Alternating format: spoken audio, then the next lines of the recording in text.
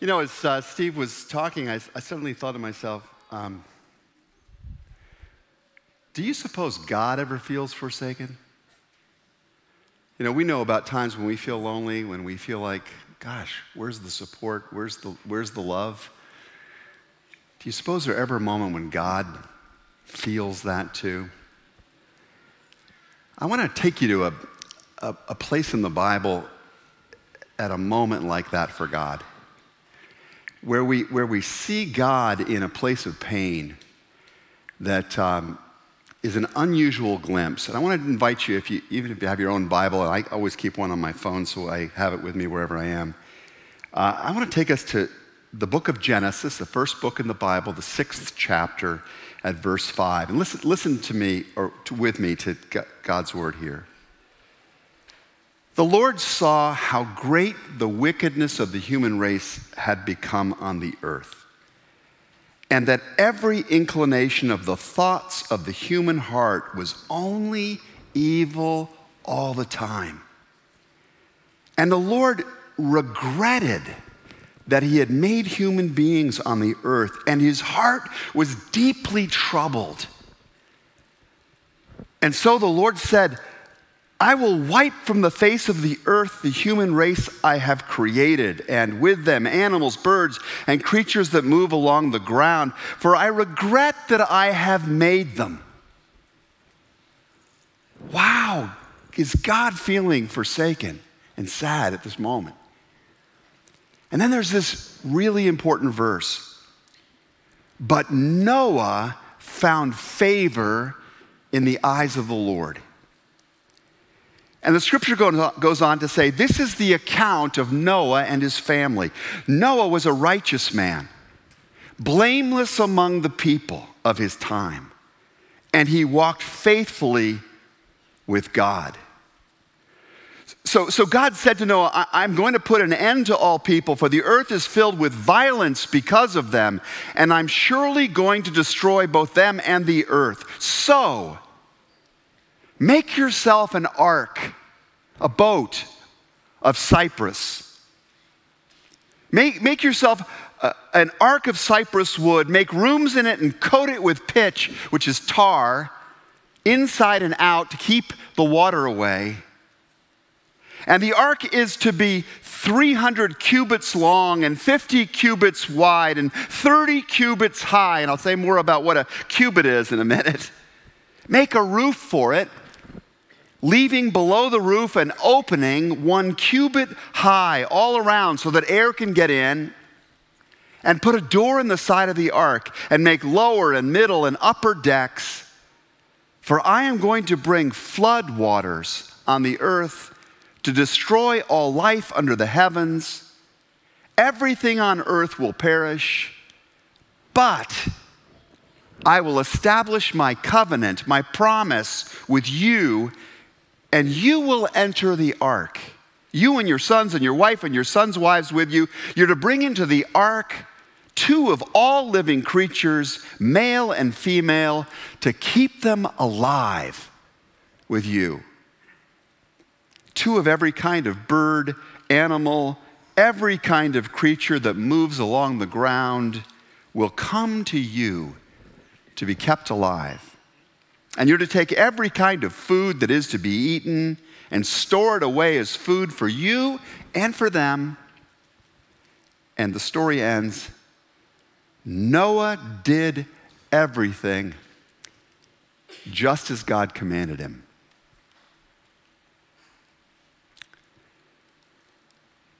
Well, I want to talk with you today about this story. I want to think about it, unpack it with you, and help it become something of a lens for us, a portal, as it were, into a really big and important idea for life. That's just as important for the kids in this room as it is for the adults in this room, that maybe is something really worth thinking about as we head into the fall. And that is, I want to think with you about the virtue, the goodness of work. Now, I know kids in here are thinking there's nothing fun about work. Homework, I can't believe we're already doing that again, right? But I want to think with you about the goodness of work. I know some of us, we work in schools. We work in our homes. We work in offices. We work at easels. We work at keyboards. We work at drums. We work over manuscripts. We work on our character. All of us, in some ways, and in many different kinds of places, are about working. The famous psychotherapist Sigmund Freud once observed that there really are two great impulses, two great drives that move human beings in every society and culture across time. And those two great impulses are to love and to work. That's what we all share in common. With people of every skin color and country and tribe and age, we're all about those two things, loving and working. Now, Sigmund Freud, who was a psychologist, didn't invent that idea. That's a pretty foundational idea in the Bible, right in the book of Genesis, that the defining characteristic of life in the Garden of Eden was that Adam and Eve had the chance to love and to work. And both of them were really good experiences in the beginning. And all of this comes from the character of God himself. This impulse to love and to work comes because God is a lover and he's a worker. And we're like him. The first verse of the entire Bible, Genesis chapter 1 and verse 1 reads as follows. In the beginning, God created. God created. He created time and space and matter out of nothingness. He created energy and light and caused it to shine in the darkness. God brought the mountains up from the seafloor and turned them into dry land. He integrated life out of the dust of the universe and animated that life. He fashioned an environment such that life of all kinds could live and thrive. And exactly how God did this is still a mystery that humble scientists are debating. But why God did this is a wonder and marvel that humble theologians think they've got a handle on. They believe that God did this because he is by nature a working, creating being. God manifests his character, his inner nature in works. God doesn't just merely think about good things or speak of goodness. He actualizes it. He doesn't just wish that good things would happen. He works to make good things happen. God creates order out of chaos and light out of darkness and life out of emptiness. And then he calls all that he has done and made and worked at good. Here's the first big idea for you to hold on to. God enjoys working. He enjoys the stuff that he gets to do. In fact, if you said to God today, God, happy Labor Day, he wouldn't see that as an oxymoron or as an opposite thing. Sometimes people think, well, there's happiness on one side and then there's work on the other side. From God's point of view, these things go together. That work can become a source of profound joy and happiness. We know that because God just keeps celebrating the stuff he's working at. The whole early part of Genesis is sort of God partying it up as he makes stuff. He creates one thing and he goes, that's good. And then he creates something else and he says, oh, that's really good. And then after he eventually creates humanity at the end of it all, he says, that's very, very good. And that's an appropriate reaction to the things that God has made because the work of creation, the things the Lord has done, the work of creation is excellent beyond compare. Kids, I'm going to talk to you today about 3 words that begin with EX. And I want you to listen for them. The very first of them is excellence. The work of God is excellent beyond compare. And just to sort of give you a window into this is a task I want to give to all the students and the children that are with us today, and adults, we can try this too. But when you leave this place, go find yourself a mirror. Maybe it's at home, maybe it's in the bathroom, at church. But I want you to get really close to the mirror, and I want you to look at your eye.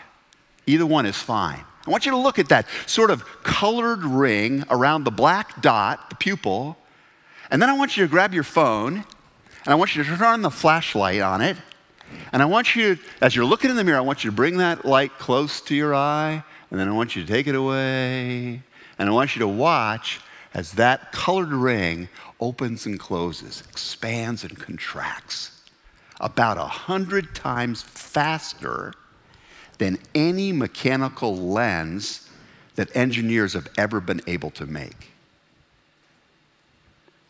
Your eye is so excellent. It is so excellent. Or let me give you another example. I'm going to ask you a question, and I want you to speak out the answer. What was the name of the wife of the first president of the United States? Louder? Martha. Yeah. So every single one of you, when I asked the question, did a search. You searched your neurological database, that vast library that you have in your head of trivia and sports scores and names and experiences you've had and life lessons and encounters along the way. You searched it, unbelievably fast, and you came up with that name, Martha. Martha Washington was George Washington's wife, right? And you did it really, really impressively quickly. Now, here's a second question for you. What was the name of Martha Washington's cat? You laugh. The reason you're laughing is because you know you don't know the answer to that. We don't even know if she has a cat. We have no idea whether Martha ever had a cat, right? Now, this is the really amazing thing. At an even faster speed than you retrieved the name of George Washington's wife, you knew you didn't know about the name of the cat. You knew what had never been entered into the database of your brain, right? Like that. A task that I'm not even sure computers today can do that, can know that fast. They never know. They never had that information. That was never entered in. Your brain is an excellent piece of work. Even if you don't get a perfect score on the test, even if you don't get the grade you wanted on that particular assignment, never doubt for a moment that you are wonderfully and fearfully made. Excellently made. In fact, the psalmist says that.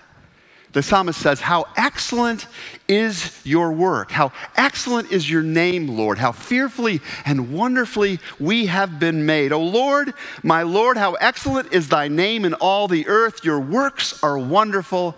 I know that full well, and you're one of those works. You're an excellent work. You're a beautiful work of God, every one of you. The psalmist was really onto something here. And the work of creation is so excellent because it is intended to exalt God's goodness. The psalmist talks about the excellence of creation, and it immediately reminds him of how incredible God is. That's the second of the EX words, friends, that I want you to remember: excellence and exaltation. So the genius of these organic processes that run your body, like you're sitting here right now, and I know a lot of you are thinking, I gotta keep concentrating on digesting my breakfast. None of you are doing that. You don't have to think about it. You have been made so excellently with these processes that just go on. You don't have to remember to breathe, except when you're really scared. You gotta remember to breathe then, right? But you have an amazing set of processes in your body. The capacity to enjoy and make music like we just experienced right here, or the very abundance of all of the flora, and that's the flowers and the plants, and the fauna, that's the animals around the world, the genius of subatomic particles, the glory that we're just now getting to see through the Webb telescope. How many of you have seen some of those pictures? Aren't they amazing? This incredible universe that we live in is so excellent. And all of it is there to exalt which is to praise and give glory to the goodness of the God who created it. This excellence is there to point us to the glory of God. I have a son. He grew up here in the church. He was part of the student ministries here and the children's ministries. He's an organic chemistry PhD student right now, which means he studies chemistry all the time and likes it, right? And all the study that he does points him to God. He has come out of this study process more committed as a follower of Jesus and God than ever before because of the excellence of the way he sees things are made. That's what God intended to happen. He wanted us to let that excellence point us towards him and to the wonder of who he is, so that we would seek out his wisdom, so that we would enjoy his love, so that we would enter and pursue a life of communion with him, which is what you're doing when you're joining these groups and these communities and worshiping, as you're seeking communion with him. But let me add this additional idea. The reason that God's word is excellent, work is excellent, and the reason that his work exalts his goodness is because it is the product of great exertion. That's the third EX word. What are the other ones? Excellence, exaltation, exertion. That reminds me a little bit of a sign that I once saw on an employee bulletin board. In case of fire, please flee the building with the same wild abandon that occurs each day at quitting time. There needs to be breaks in exertion. That's why this is a wonderful weekend for us, right? It's a break from exertion. And in fact, even that idea we got from God. Genesis says that at the end of the 6 days of creation, God took a Labor Day holiday. Not literally, it doesn't literally say that, but it does say literally that God took a rest.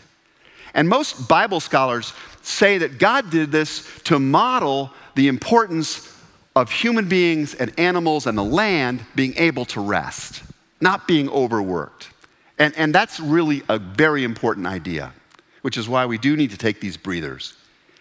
But I think it's also conversely the case, or the opposite idea, that is part of the motivation for God's pattern here.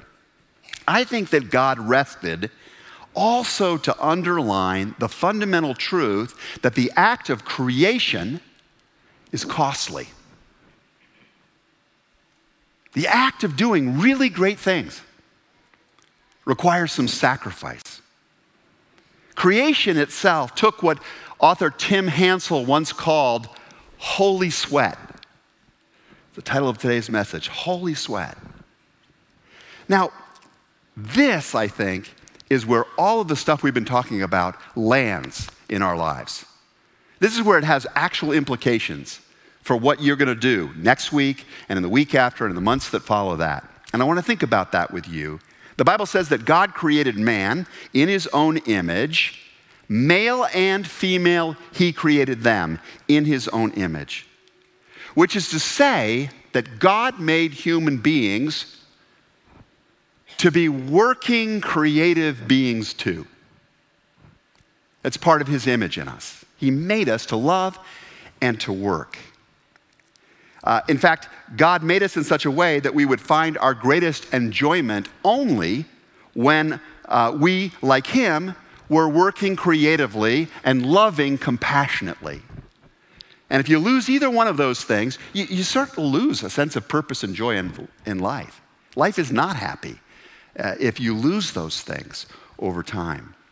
So we see the pattern laid out for us right there in Genesis. It's going to be in working the garden or caring for the other creatures or even doing our homework or our church work, that the possibilities of life will be preserved and expanded for people. And so as long as human beings understand that the work of life is to be done with great exertion, with an eye for excellence, for the purpose of exalting the one who gave us the gift of life itself. As long as people are doing that, life goes better. Life goes better. I have a friend who used to be a pastor of this church. And 20 years he was at this church. John Klingelhofer, some of you knew John. John ran our missions program over the years. Well, he retired. He went to San Diego a year ago. It was going to be a wonderful time of walking the beach and just relaxing and chilling out and sort of a total rest. But John discovered after time that he missed labor. And he wanted to be doing stuff that made a difference in the world again. And now he's working, helping to raise money to support a wonderful mission organization called Talking Bibles that provides audio Bibles for people that can't read all around the world. And I chatted with him recently, and life has come back into him because he's doing something meaningful. I know a little old lady who lives by herself in her home, and she has a list of missionaries that she's just praying for, and of other people she knows that she's praying for. And her work is praying for other people, and this is what brings her joy in life. What happens when human beings lose a sense of the role of work as God designed us to have it in life? Just suppose there's a supernatural opponent to God who wants to wreck human life because God made it and he wants to wreck it. Just suppose that opponent successfully convinced people to ignore all this stuff about work. Suppose he convinced them that they didn't even have to use God as their model in life. It didn't matter what God did or if he was a creative being. Ignore all of that. You don't have to be like God. Suppose he convinced people that they needed no pattern for life other than their own imagination. Suppose the devil could get men and women to think that there are actually no universal moral values at all. That goodness and evil are kind of like beauty and taste. They're all in the eye or the tongue of the beholder.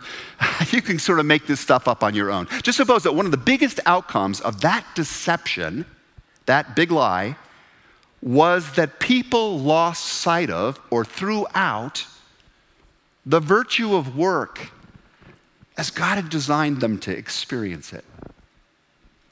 What would that do? How might that play itself out? What would be the effects in practice? Well, I want to suggest quickly 3 ways I think it might land in our lives. First, people might stop viewing their work, whether it's at school or in the marketplace or at home or someplace else. They would stop viewing it as a means to exalt God, as a way of bringing glory to God, and instead sort of begin to do these things for lesser purposes. For some of us, work would simply become a boring means to a paycheck. For others of us, work would simply become a place to exalt ourselves. To draw attention to ourselves, to win influence or admiration or an adrenaline rush of some kind. I imagine there'd be some people for whom work would lose all meaning altogether, and it would just become this hideous burden that ground up our souls. One of my recent binge-watching TV series is the program Severance. It's up for a bunch of Emmy Awards next week. And if you've watched this, you know that this is actually a story about work. And in this particular story, human beings have had implanted in their heads this chip that severs, breaks apart, separates their work consciousness from their consciousness of everything else in life. Of the beauty of life, of all the relationships of life. Their work literally has no purpose. And the life they're living in this program, if you've watched it, is so hollow and so empty and so dark. It's not a good life when we lose our sense of the role, the relationship between work and a higher purpose to exalt God. I think secondly, without a good, I'm calling it theology of work, people might begin to actually expect all of the fruits of goodness without exerting themselves for it. That would be one of the effects if people lost a vision of what God had in mind. Some, for example, would cheat and steal from others rather than really working for honest gains. Others would tend to toss in the towels the towel on their friendships. They'd give up on friendships or marriages or whatever.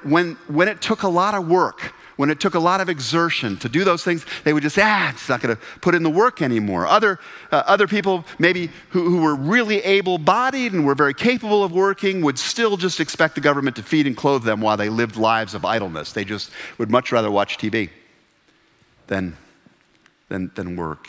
Some people would demand complete intimacy with another person without the exertion of complete commitment to that person.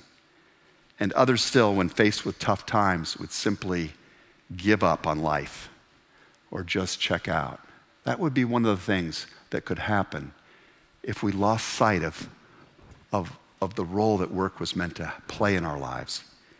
And when that original commitment to exalting God and to exerting ourselves really began to go, it would not be long before a third disastrous effect kicked in.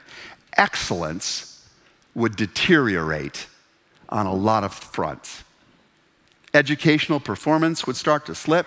Trust in leadership would go. Families would find it harder and harder to pass on virtuous character to the next generation. Business ethics would decay badly. The quality of goods and services would begin to slide. The content of mass entertainment would degrade, and the ensuing moral and social chaos that would progressively come from all of these losses would create a really, really big problem. The Apostle Paul said that people might actually exchange the truth of God for a lie, and they would worship and serve the creature more than the Creator.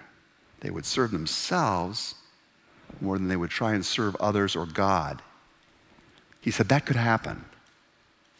That could eventually happen in society. And if things continued in that vein long enough, it's even possible, I suppose, that the scenario that gets described in our Bible text for today, the story we read earlier together, it might actually come to pass. Humanity's wickedness, the Bible says, might become so great that every inclination of the thoughts of their hearts would be only evil all the time. Now, this sounds crazy. How could people be living a life that's only evil all the time? Well, it's possible, I suppose, that you wouldn't know you were doing it because everybody else was doing it. It's possible that it would start small and grow bigger and bigger and bigger by degrees, and you wouldn't notice how far away from the good you drifted. After the first service this morning, I had a couple in their late 80s come up to me, and the woman that was talking to me had tears in her eyes, and she says, "I just hurt because I still remember when life in our country had a goodness to it, where people could talk to each other and work together. It was never perfect. But I don't think people today even get how far away from God's purposes we've drifted. There might finally come a day when the God who once celebrated the creation of his race, remember God said about the human race? Very good, he said. There might come a day when after he's given them chance after chance after chance to come back to him, he's blessed their country, he's given them resources like no other human beings in the history of planet Earth have ever experienced, and they still turn away from him, and they're still so harsh towards each other. There might come a day when God becomes so deeply troubled, the scripture says, that his heart would become so filled with pain, the Bible says, that he would look from heaven and say, "I will wipe from the face of the earth the human race, for I am grieved that I have made them." I worry sometimes that we may be living in the days of Noah and don't realize it because of what's happened to our hearts. You know, if you've been around Christ Church for a while, you know I have never been a huge fan of fire and brimstone sermons, right? That's just not my typical MO. I want to talk about the goodness of God and be drawn to that. But I want to tell you that there are times these days when I look at my own heart and I watch how people are being treated in the violence of our world today and the state of so many dimensions. And I wonder, gosh, maybe, Dan, I need to buy an asbestos hard hat. Asbestos is a substance that keeps heat away from you, because maybe fire's going to fall. And then I remember what Jesus said. Jesus said that just before he came again, to make all things new, the pattern of Noah would repeat itself. The world would become that wicked and insensible to how far it had strayed. God promised Noah he would never again end all life with a great flood. God promised that. That was what the rainbow was about. But Jesus suggests there's going to come a day when there will be judgment, when there will be accountability, and it will be just as severe for those who do not seek excellence or exalt God or exert themselves in a serious way to just honor this amazing life he's given us, take care of this planet he's given us, take care of these people he's given us. That's why I find myself particularly eager to know the answer to this key question in the text. Why did he spare Noah? What set Noah apart that made him decide to provide a way for Noah, a lifeboat for Noah? The Bible says that Noah found favor in the eyes of the Lord. And I want to know what that was, because I want to be one of those people. And I bet you do too. So what was it about Noah? Well, let me just hazard an informed guess. I think it might have been because Noah embodied the virtue of work. And what I mean by that is he embodied a view of life that would make him the right person to start the whole project over with.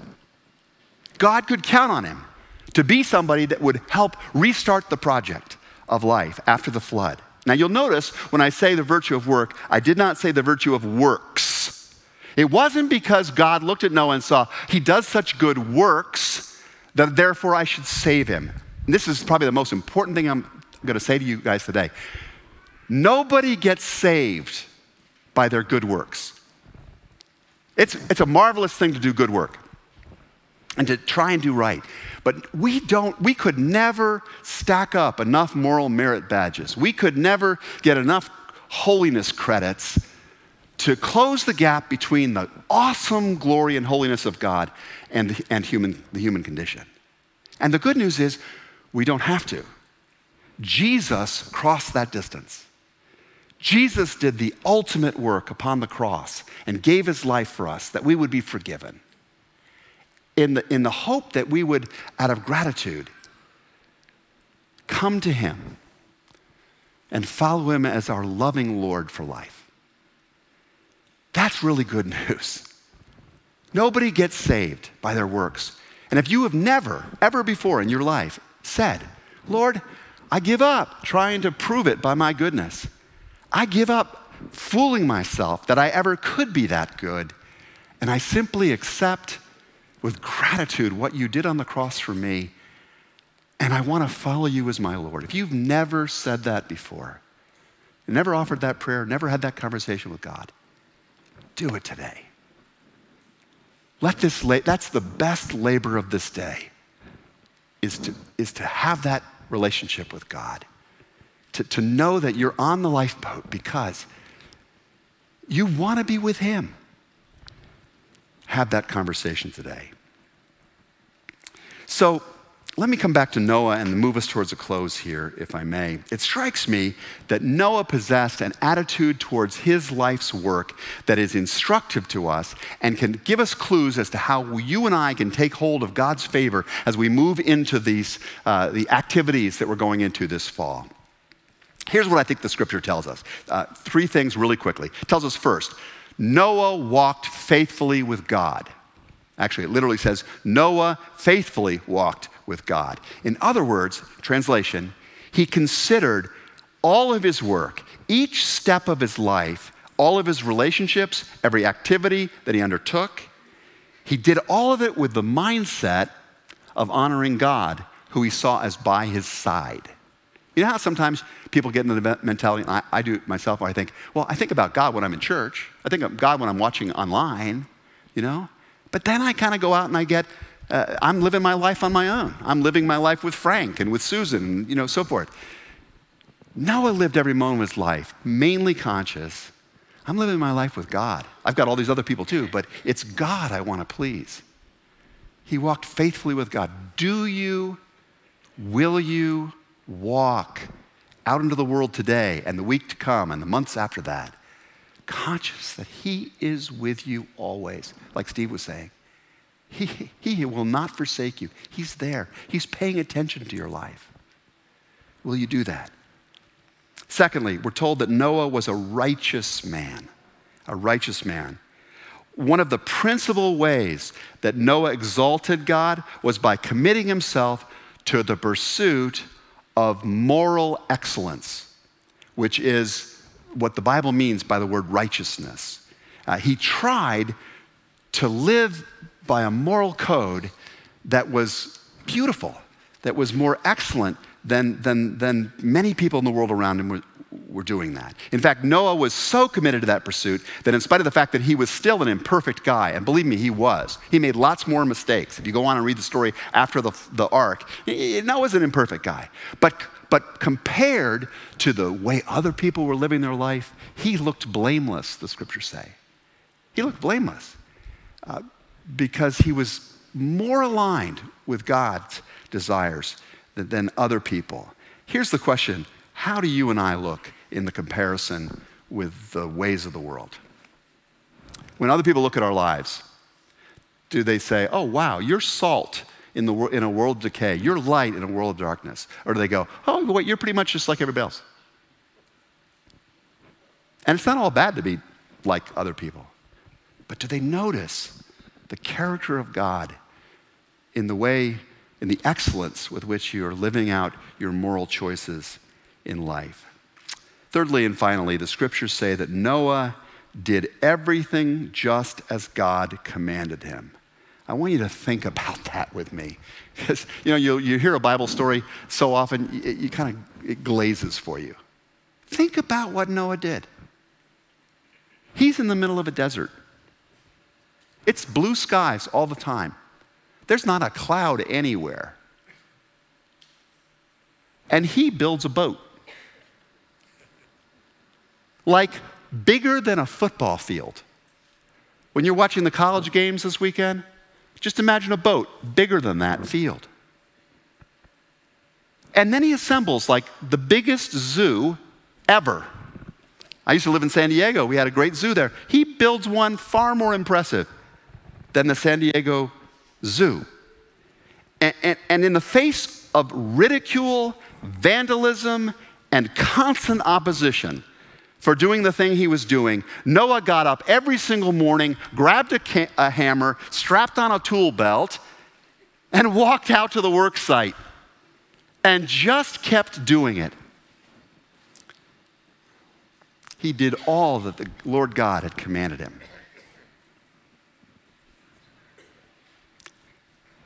He exerted himself to do excellently that which would exalt God. Are you willing to do the same? Can I do the same? I don't know where you're going to work in this week ahead. It's most important that you do. But I will say that God needs you and me, wherever that is, to represent, to live out the virtue of work as he intended us to do. Because it's the way God himself does life. These things he asks of us, it's only because it's his image in us. It's the way he does life.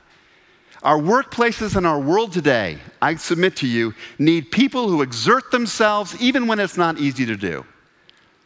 Our world needs individuals who will strive persistently, perseveringly for excellence in a good enough kind of world. It needs servants who see their occupations not as a means of merely earning a paycheck or advancing themselves or getting into college, but as one of the primary ways that we get a chance to exalt God, to give glory to Him by the quality of what we do. The question is, will you be such a person? Will you be a Noah in your time? Will I be? After we've taken today and tomorrow off, and thank goodness we get to, will we go out this week to the work to which God has called us? And will we work up some holy sweat? I sure hope so. Would you pray with me? Lord, we just thank you that in creating this amazing universe and in giving us this extraordinary life and in dying for us upon a cross and even in coming again one day to make everything new again, we thank you that in all of these things and ways, you've done the really heavy lifting. You've done the very hardest work that we could never do. In awestruck gratitude for who you are and what you've done, we resolve to go forth from this place with a newfound passion to do the work that we can do, that you have given us to do, and to give that work our very best. For it is in the name of Jesus we pray. And all God's children said, Amen.